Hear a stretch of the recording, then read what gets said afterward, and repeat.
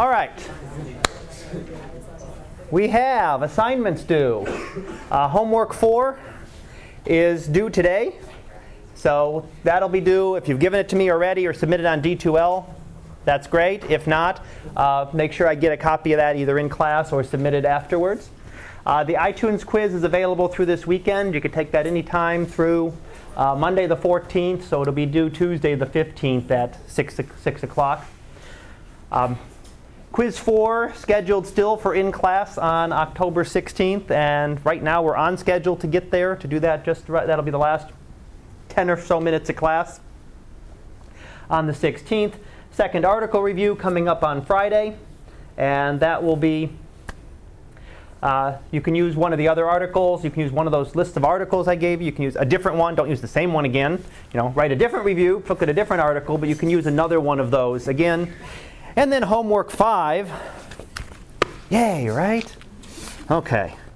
Since homework 4 is due, and I won't see you guys on Monday. Nobody come in on Monday, right?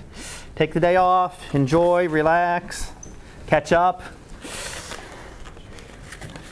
Sleep, whatever you need. Whatever is going to help you for the second half of the semester. So. I'm going to show up at your house later on astronomy. Oh, okay. You're driving all the way down to York? 1, 2. There we go. All right.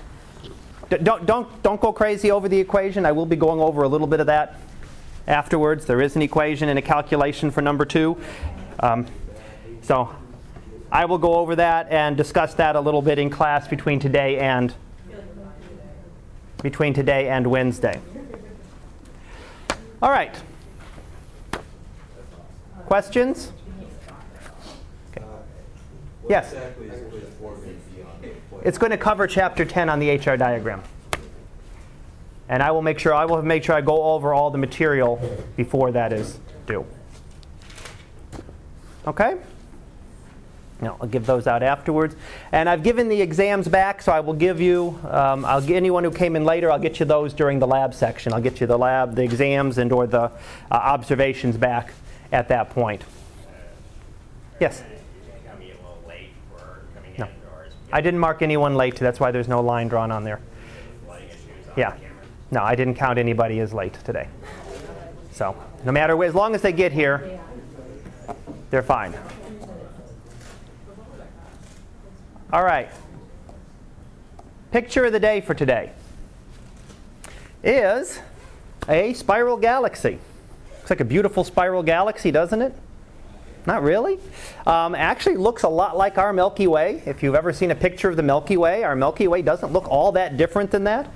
This is just a galaxy that we're happening to see edge on. So if you drew a spiral galaxy on a piece of paper, normally you see those beautiful ones with the big grand spiral arms, you're looking at it this way.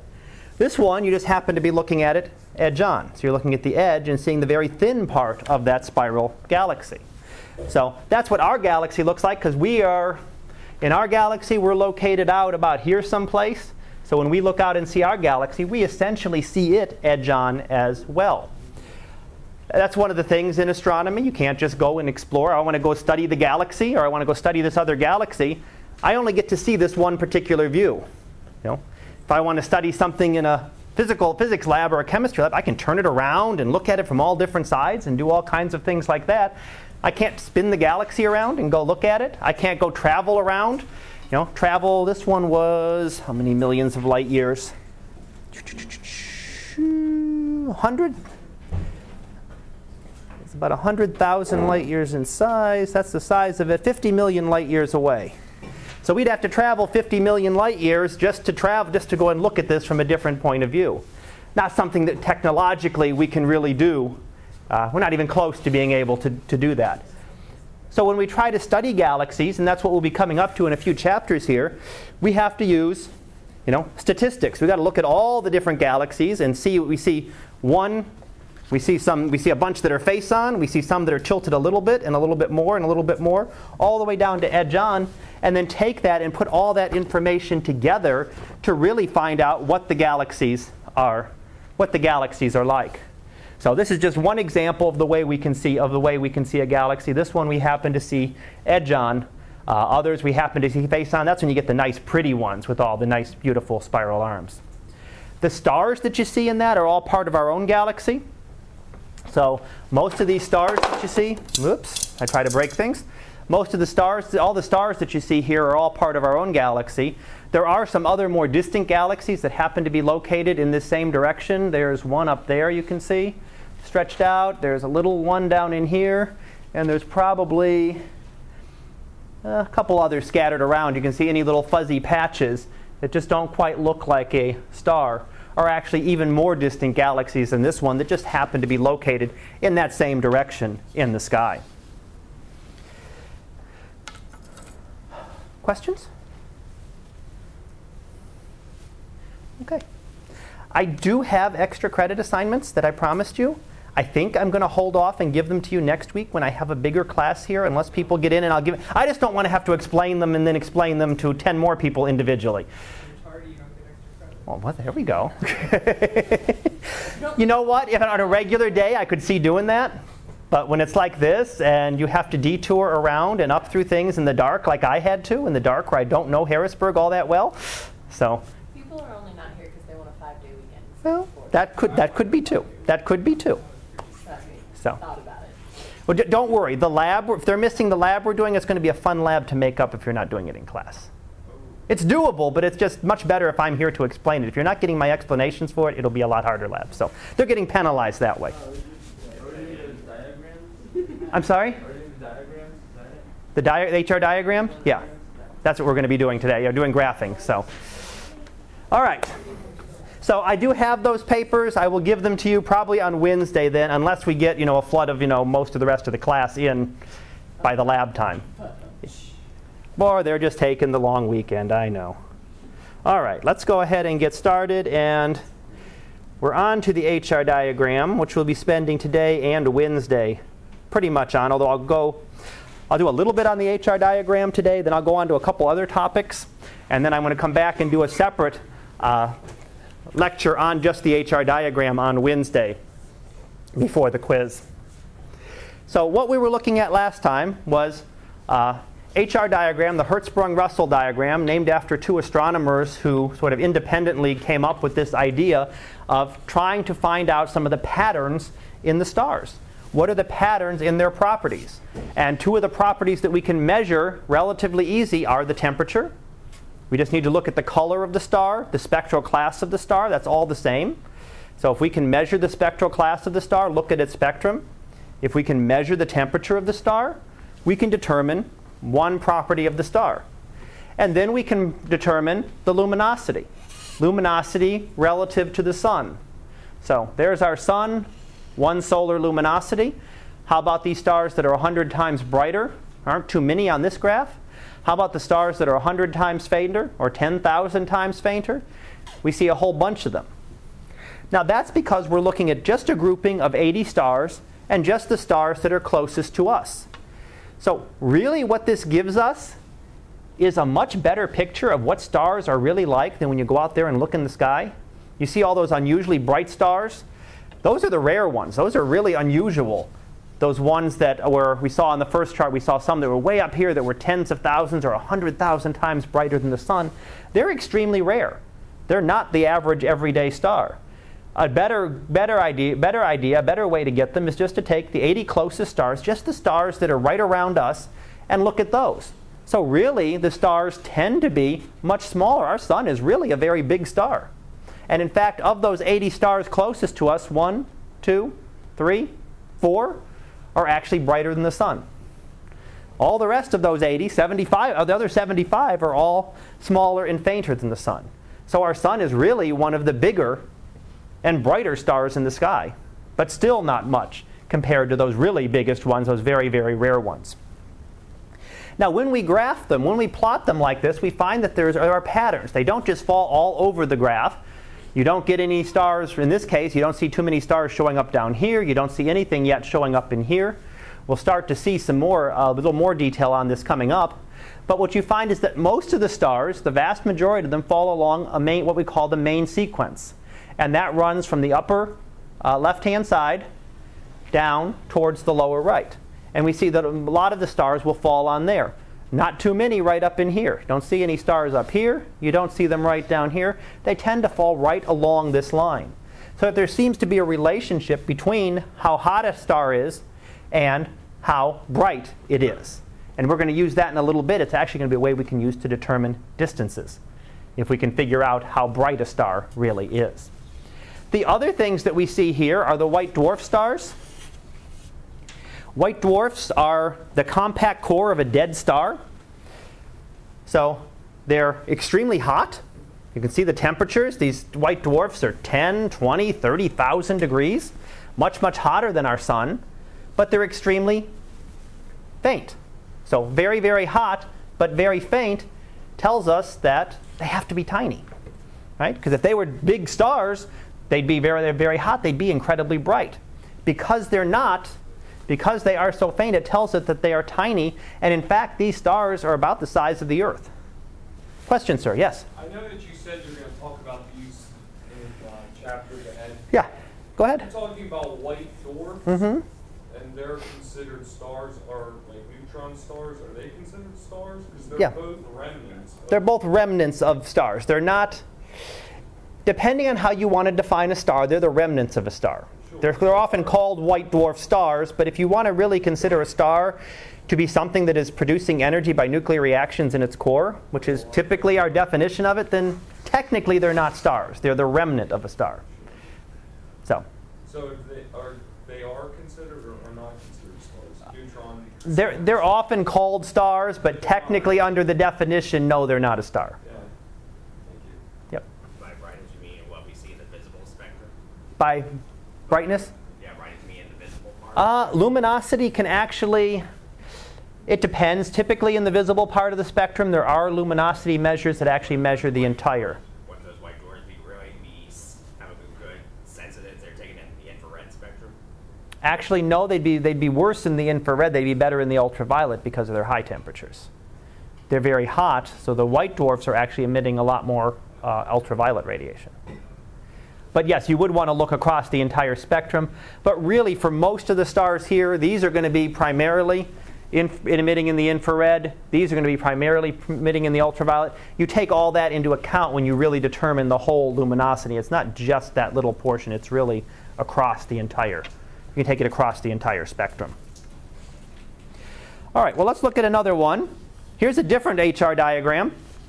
About the same number of stars, the 100 brightest stars. So we still see the main sequence up here. A lot of the stars still following the main sequence. But we notice now something different about our sun. Now instead of our sun being one of the brightest stars, it's now the faintest. Among the 100 brightest stars in the sky, which includes our sun, it's actually the faintest of them. You'll see a couple of these that repeat. Sirius, Altair, Procyon, Alpha Centauri are the ones that were on from last time. They're actually close and bright. Most of those other stars are all much further away. So you don't see many of these stars very close. Now you start to see that there are some other areas of the diagram that starts to fill up, that there are some areas up in here, what we call the red giant region, labeled up in here. Actually red giants and even red supergiants when you get up to the top portion of this. So we begin to see some other groupings, but there's still, we're going to see, when we put the whole thing together, we're going to see that there's some patterns, and there are big areas of this diagram where stars don't tend to fall. So stars only seem to fall around certain portions of the HR diagram. So it ends up, what we learn about this is the different stages of life of the stars.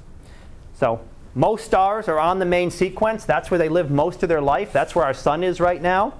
And those are the stars that are producing energy, much like the sun is at this point, fusing hydrogen into helium, as we talked about in the last chapter. But other things happen when the sun runs out of hydrogen. Right? It's got some limited supply. Yeah? It goes into, it starts burning helium instead of its normal fuel, and then it gets hotter.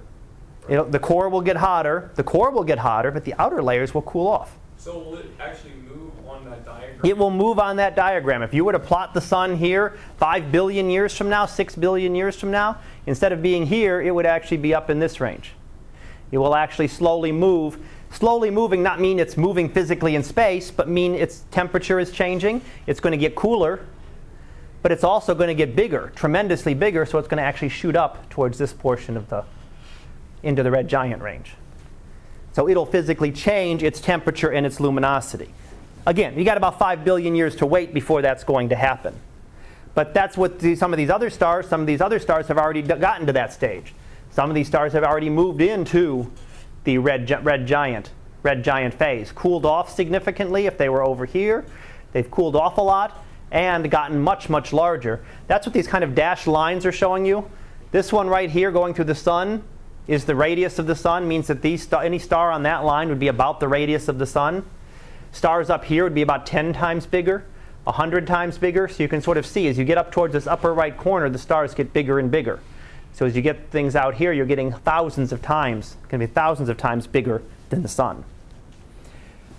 But we're seeing two different things. We looked at one set of stars that were nearby. We looked at another set of stars that are bright. You probably recognize more names. You're likely to recognize more names here. There's Betelgeuse, there's Rigel, Vega, some of the brightest stars in the sky. You didn't recognize too many names on the other one probably, and most of them weren't named in any case because they're very small, very faint stars. So we're starting to see giant stars appear. So giant stars much bigger than the sun. Then if we put them all together, take 20,000 stars. So go ahead and catalog all these stars, measure their spectral classes. The easiest way to get the temperature is to look at their spectral class, to look at their spectra and determine where they fall along this OBAFGKM range. So that's most of the stars, about 90% of them. So 9 out of every 10 stars falls on the main sequence here. Red giant range is about 10%, well 9%. And there's a few white dwarfs down there. You'll see a few that are scattered around. Could be measuring errors. Could actually be there's some stars that are in the transition region moving from one to another. But most of the stars we'll find are right on this main sequence or in the red giant range. That counts for 99% of the stars.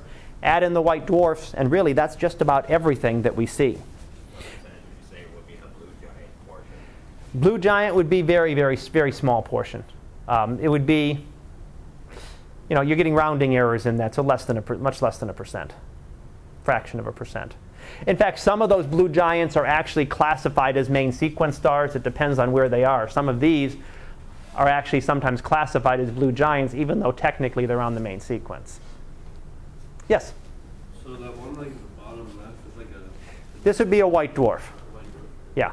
That would be a white dwarf, anything down here. These would be something else. Something else would be going on here with these ones that are occurring here. They could be in the process of transitioning to a white dwarf. There could be something else that's unusual about them because they're much too hot for their brightness. So they're probably in a transition phase, and if you could come back in thousands of years, they'd probably be gone. So that one is like really hot, but like not bright. Really hot, but not very bright at all. So if you're a really, really hot star and not very bright, you have to be incredibly tiny because you've got all this energy being put out, but you don't have very much surface area putting out that energy, so it's going to look very, very faint to us when we see it. So that's something that's about the size of the Earth. So, and really what it is, it's the leftover core of a star like the sun. So its outer layers get spread out into space, some of those nebulae that we've seen pictures of, and what's left over is the core, very hot core, compacted down to the size of the Earth, essentially compressing the atoms as close together as you possibly can. Right? You've got electrons pushing against each other. Remember, negative charges repel, right? Just like positive charges. So if you squish down under gravity and push things closer and closer together, eventually those electrons get so close that they start pushing back. It gives you a way to hold up that star. Right? There's no energy being produced, so there's no nuclear reactions to keep it supported. There has to be something that supports it against gravity. In this case, it's the pressure of the electrons pushing against each other. Right? You don't want to push those negative charges, don't want to go any closer together. You get them as close as they possibly can. If you do that, you can take something the mass of the sun and squish it down to the size of the Earth. All you're doing is taking out that empty space between the atoms. So you can imagine how much you could, crush everything on Earth down to, crush the Earth down to very tiny size if you could get rid of all that empty space. If you get rid of all the space within the atoms, you make it even smaller. You can really make it tiny then if you get all the space within the atom, if you get rid of those electrons. All right, well, I am going to come back afterwards and go over the HR diagram in a little bit more detail. So I'm going to jump out here and we're going to look at a couple other things, finishing up chapter 10, and then I will come back to that. First thing is measuring distances. So, oh, sure, go ahead. Question about the homework 4. Yeah. Does homework 4 cover parts of chapter 10, or?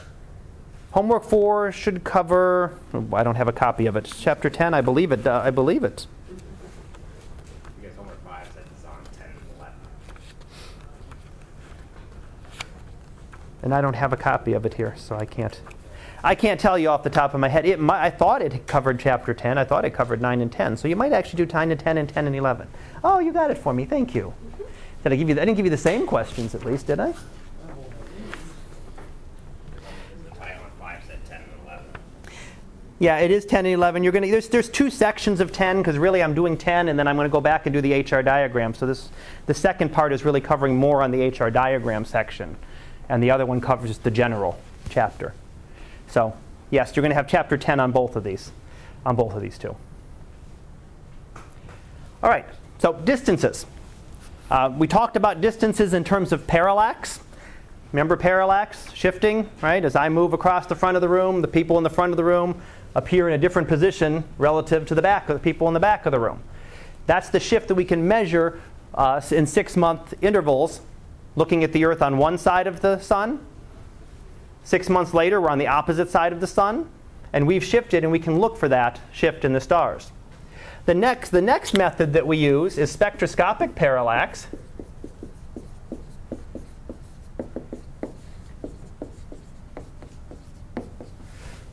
Okay, spectroscopic parallax, which is nothing to do with parallax. Even though it says parallax in its title, it has nothing to do with stars shifting their position. It has to do with parallax because it's a spectroscopic method of measuring the distance.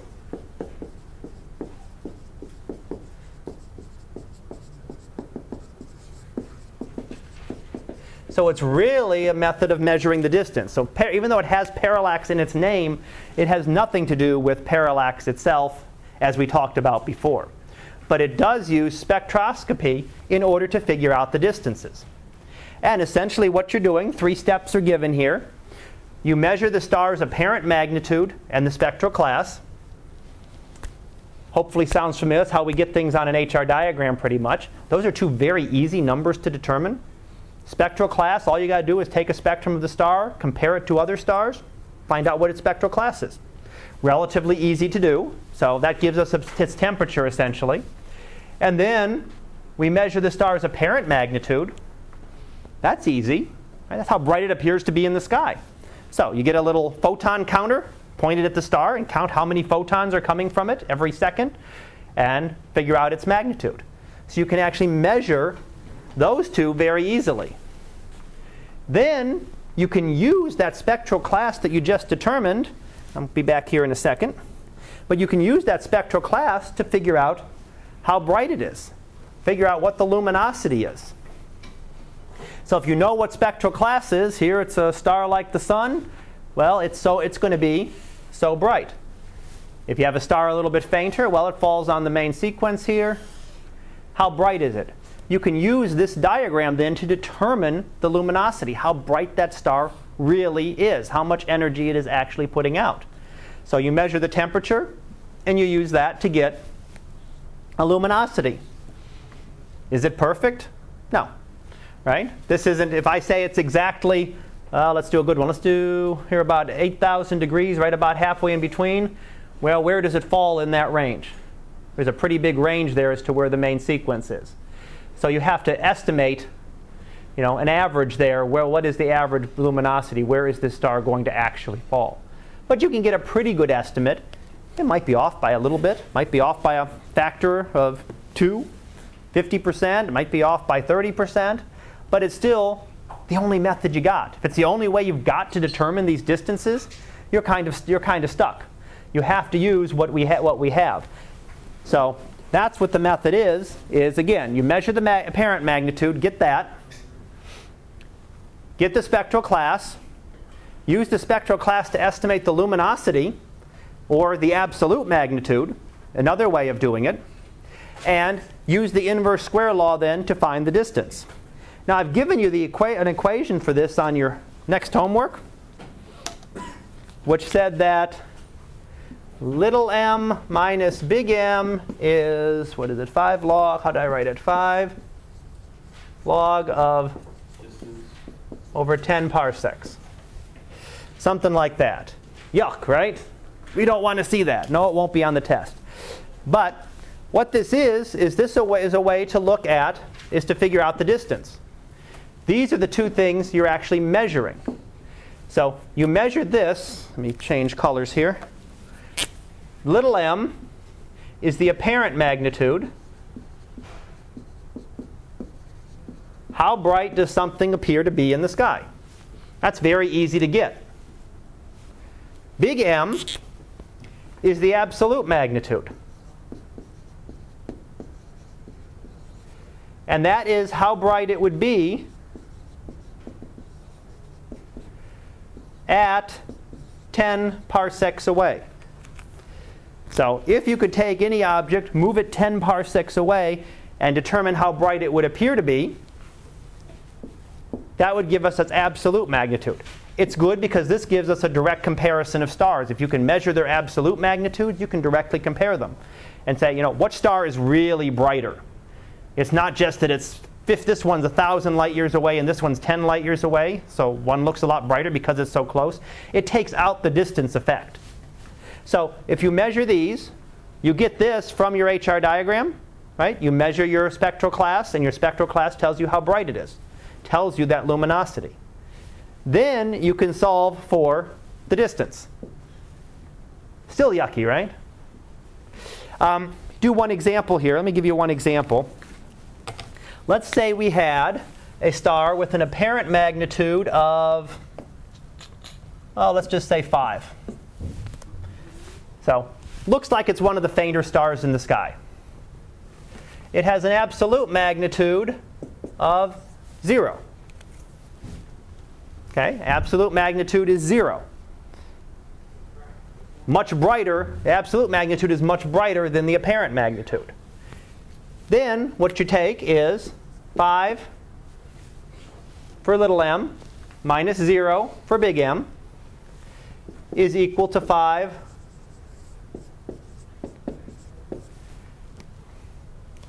I did easy numbers, right? 5 minus 0 is 5.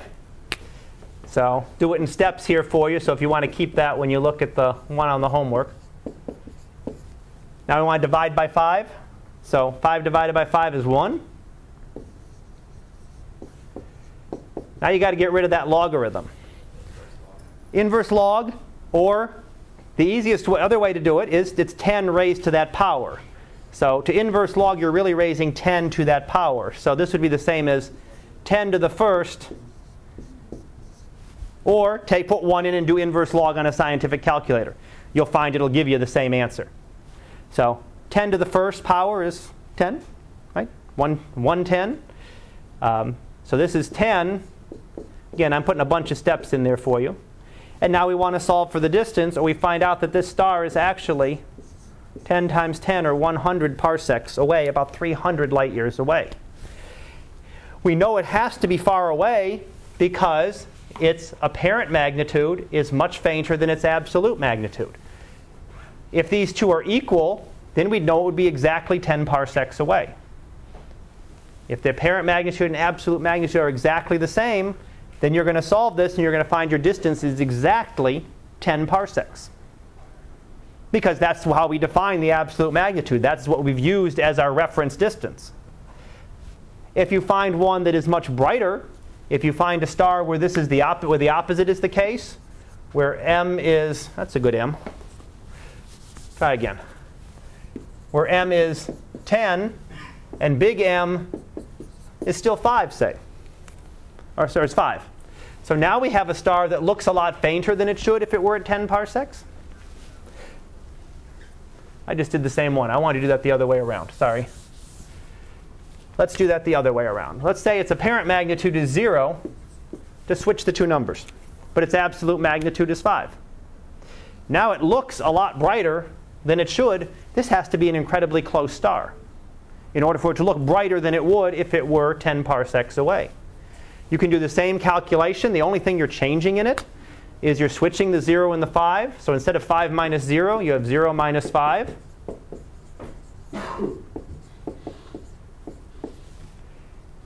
Now it's negative 5.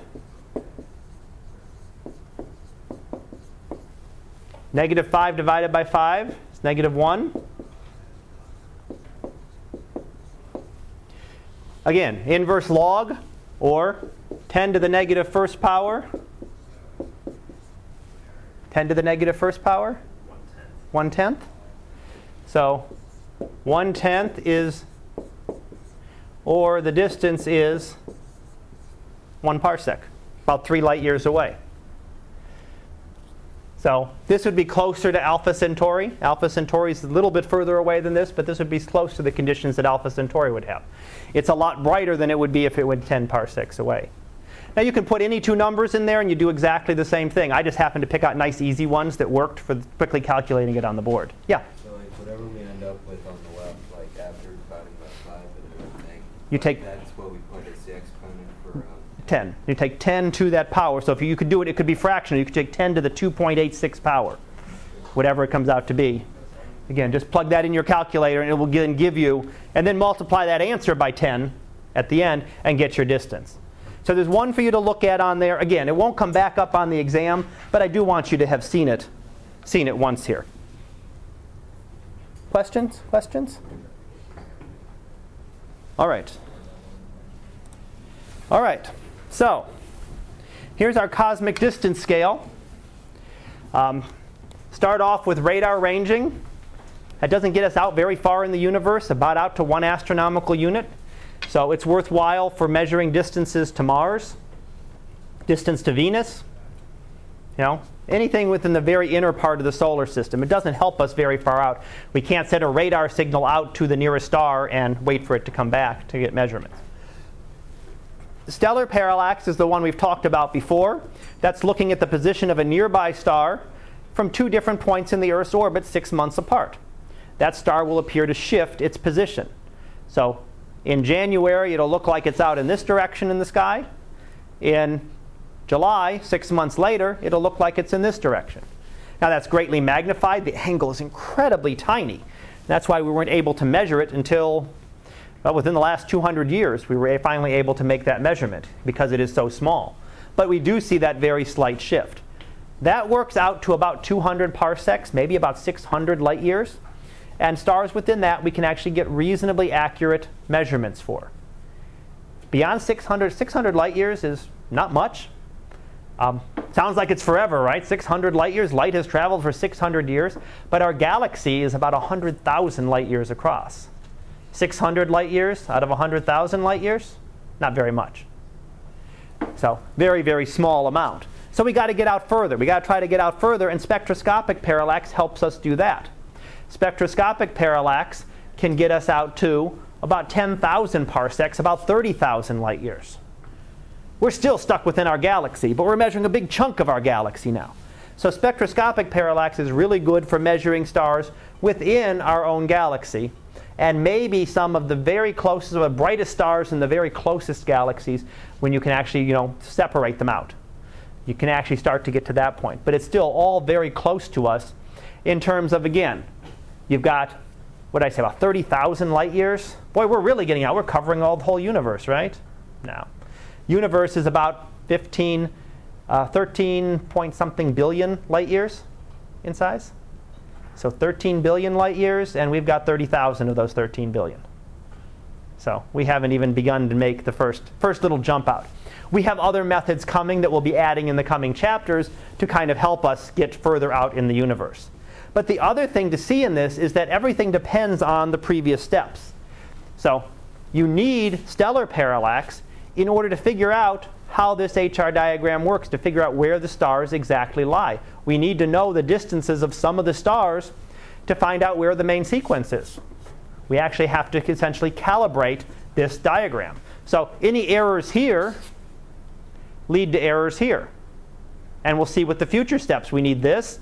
So errors tend to build on each other. So when you see people talking about distances in astronomy, they're not being measured down to the nearest inch, millimeter. They're not being measured to the nearest light year. Now, you might say that a star is, even some of the nearer ones, you might say, oh, it's about 2,000 light years, but that might be a couple hundred either way. That's how accurate we know them. Still, if you're only a few hundred out of a couple thousand, it's not horrible, but it's not precise. We do not have precise measurements for any of these distances once you get beyond the very closest stars where we can get a really, really accurate parallax. And the problem is, again, everything builds on each other. So if you have a little bit of an error here, 5% error here all of a sudden becomes 10 and 15% error, and then the next step it might be 20 and 30. You end up getting things where you talk about, well, it's a billion light years either way. It's still a good estimate. It's the best we can possibly do. But they're not precise in terms of measurements like we're used to. I have a question. Question? Yeah, go ahead. With NASA not in business, Mhm. not going out to outer space, are there private companies that are doing similar things? Well, NASA is not using the shuttles, Right. but there are probes that are still going out. Okay. So they are still sending probes out. They are still satellites in Earth's orbit that are making measurements. They're just not in the shuttle business essentially anymore. The shuttles are gone. So in terms of like resupplying the space station, there are other countries, other companies that they're now working on. And probably technically that's really a better thing than NASA being a shuttle service to get cargo up to the space station. They need to work on. They can work on other things. So. But yeah, they are still doing it, and other countries are still putting up satellites and observing and doing some of this, in order to measure really good parallaxes. There are programs to measure really good parallaxes, to measure distance, and to improve those numbers that I kind of gave you. They're not great. They're better than they were 50 years ago, and 50 years from now they'll probably be better yet. But they still won't be able to say that that the Andromeda Galaxy or whatever is 2,515,216 light years away. Well, you're not going to get to that kind of accuracy.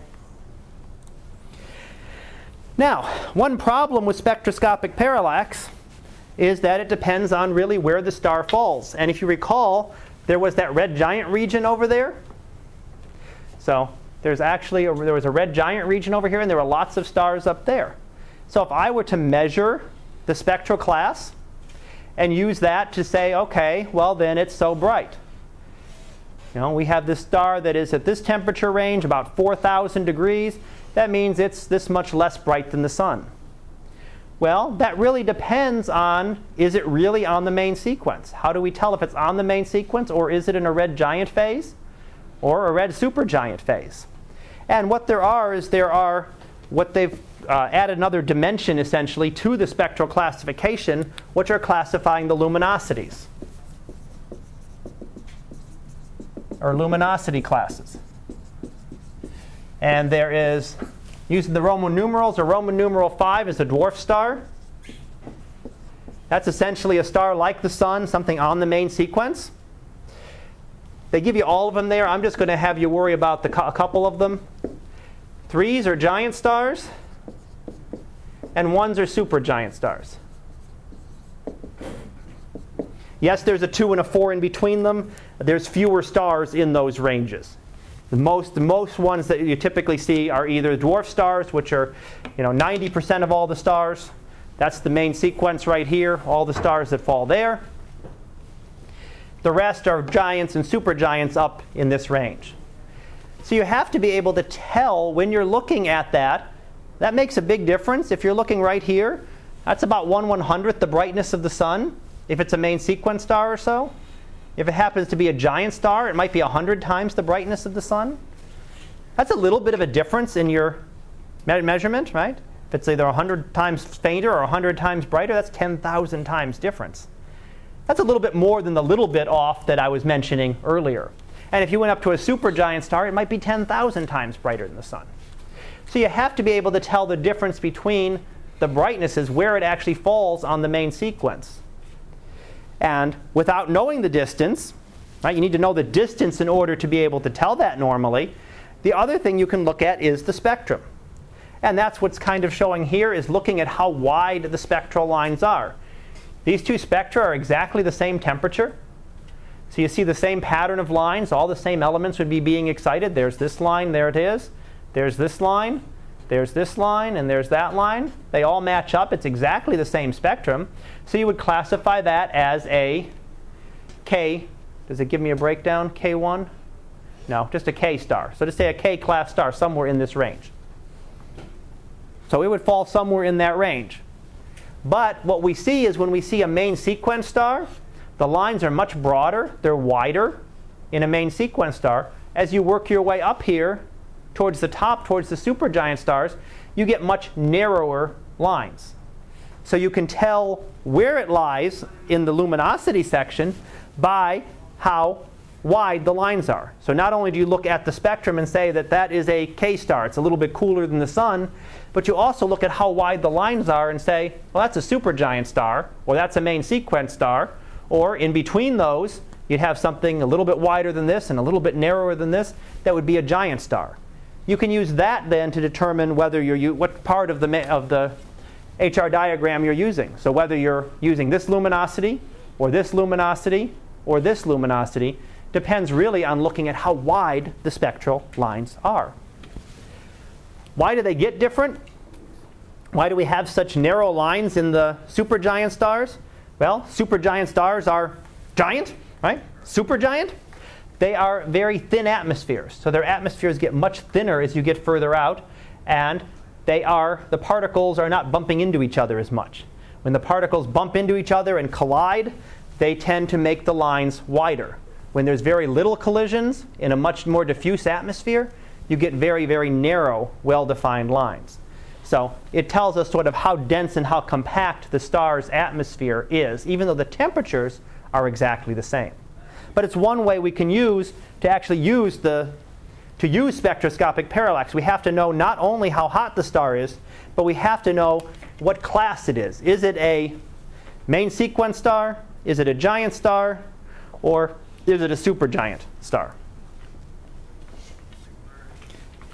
All right, let's see. So here's an example, just showing a couple different stars, all about the same temperature, right in the K class range of 4,000 and some degrees. But there's a big difference in how big they are. There's a big difference in how bright they are. So we can actually distinguish between these by looking at the spectral lines. There's not a big difference in temperature, right? Okay, 600 degrees, but percent-wise, it's relatively small. But in terms of luminosity, this is less than the luminosity of the sun, about a third, to 4,000 times. So big difference. A factor of 12,000 as you go from there to there. So quite a big difference there. And a factor of almost a couple hundred in terms of radius. So the sizes of the star are changing as well. So that's the kind of thing we have to be able to take into account, because to just classify those stars, they're all the same. If you just look at their spectral lines and measure the strengths of their lines, they're all going to be classified as in this case, a K2 star. So somewhere in the K range of the spectral classification sequence. Do we need to get the real picky numbers, like it's a K2 or a K3? Do we need to be that picky, or is it just going to be just the letters? No, just primary the letters. The numbers just break down within finer divisions of it. So I won't give you anything specific. As long as you know the main sequence, the general sequence of it, that's fine. So, and then again, and like I said, in these, the 1, the 3, and the 5, I'm not going to ask you anything about the 2s and the 4s. They're there, they exist, but I'm not going to get into that much detail. Essentially, they're things that are in between. They're bigger than a giant, but they're not quite as big as a supergiant, so there's something somewhere in between. All right. And the last thing we can determine, I've talked about distances and temperatures and all that. The last thing we can determine is masses. This is the hardest one to get. Distances are hard in astronomy. Masses are even harder. So in order to determine masses, you can determine the distance of any star that you can get a spectrum of with spectroscopic parallax. In terms of determining the mass, it's a lot harder because you can't determine this mass of any star directly. You have to have something orbiting around it. The only way we can measure or weigh the stars is by using their gravity and then how they are pulling on other objects. So what we see in some cases are binary stars, stars where there's two stars orbiting around each other. And that's sort of the image there. That first image up there in the blue is showing a couple of stars orbiting around each other. And here's what you'd actually see if you looked at it through a telescope. Right? Back in 1948, you saw a star and a star up here. 7 years later, in 55, you saw a star, and this one had moved a little bit of the way around it. 5 years later, it's moved a little bit further away around it.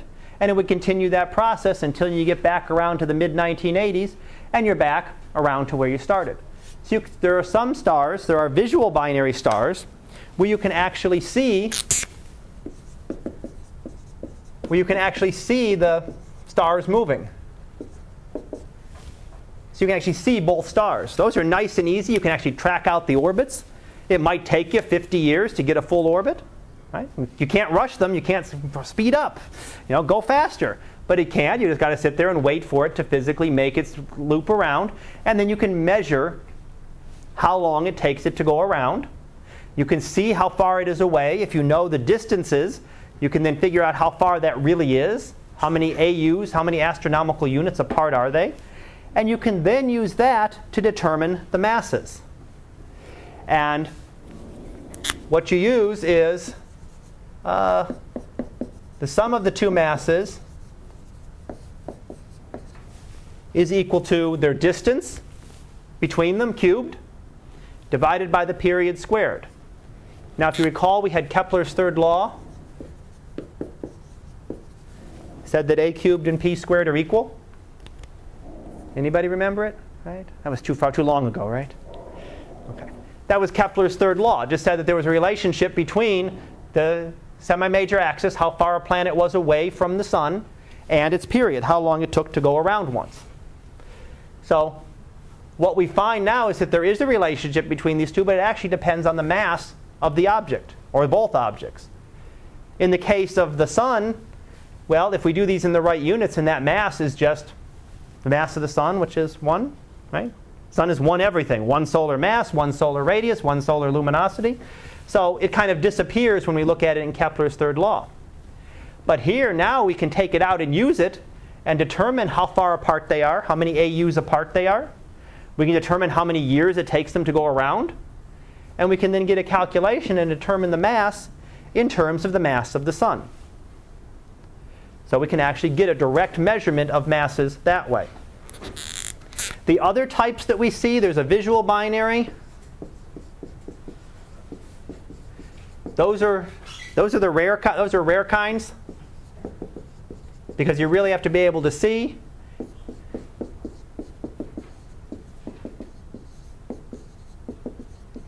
There's also a spectroscopic binary where you can't see the two stars. They're too close together. Okay, so all we see is one star. We don't have the resolution, even with the most powerful telescopes, to separate them into two stars. But we can see that the spectrum is shifted to the red here. A little while later, it shifted to the blue. And if you kept watching that over a period of years, you'd see them shifting back and forth.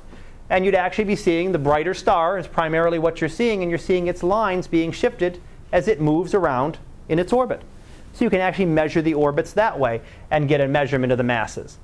So if you can see two different lines in the spectrum, you can actually make measurements that way. The last one you can use is an eclipsing binary. Eclipsing binary is when a star passes right in front of each other. Those are rare as well. These are by far the most common, easiest to see. These are rare because everything has to be lined up just right. So in order to see that, you have your orbit. Where's our orbit? There's a star with something orbiting around it. Okay, if it's going like this, we're never going to see that as, we'd see that maybe as a visual binary if it's far enough away from us. If it's too close and we see it just as one, you might see it as a spectroscopic binary. But in order to see it as an eclipsing binary, it can't be tilted like this. It can't be tilted like this. You have to have that star going right in front of it. It means you have to have it precisely flattened. So you have to have it precisely like that in order to be able to see it. So if it's tilted a little bit, Sort of like an eclipse. You're not able to see, you won't be able to see, you won't see an eclipse every month because the moon's orbit is tilted by a little bit. Well, unless you have that precise, and in fact to a tiny fraction and to arcsecond accuracy, you're not going to get an eclipsing binary. You're not going to get an eclipsing binary. But when you do, you can watch the light from the star dim. As the darker star passes in front of the brighter star, you watch the light dim, and you can then measure a period that way. So again, it's all about measuring the period, measuring the semi-major axis, and giving us a way to measure the masses of the stars. And planets, yes, planets are actually detected this way too. We're using this method to detect planets. We've gotten to the accuracy in the measurements where we can do not even just a star dimming it, where it's very significant, where you can actually go out and see it. If you go out and look at Algol in Perseus, you can actually watch when it dims, and you can physically see how much fainter it gets. Others you could not. The planets ones would be much, much smaller of a change. Now let me see what else I had. Let me go over those. I'll give you the main sequence one here, and then we're already out, so I'm going to go ahead and stop and give you your break after this one, and then we'll come back and do lab. Stellar masses. Really, the mass tells where you're going to be on the main sequence. So once we get that main sequence calibrated, it's kind of another way to estimate the masses of the stars. That if you see a star here and it's on the main sequence, you can tell that these stars down here are much lower mass than the mass of the sun. These stars up here might be 5, 10, 20, 50 times the mass of the sun. So the mass tells us where it's going to lie on the main sequence. And as we'll talk about in the next chapter, when stars form, it tells us where they'll end up. So if a star is forming with 10 times the mass of the sun, it will eventually land on the main sequence someplace over here. So the mass tells us kind of somewhere where it'll be. This is really, we're almost done with the chapter. The only thing I have left is that one chart on the distribution of the masses. I want to take a little bit more time on that, so I'm going to hold that off till Wednesday. And then Wednesday we'll go back and I'm going to do a little bit more. In fact, I'll make an HR diagram for you up on the board. I'm going to go through all the steps and show you that. You're going to make one in class today, but yay! So, questions? Questions? No? Alrighty. All right, well, take a break here and I'll get the stuff ready for lab and we'll get that started in a few minutes.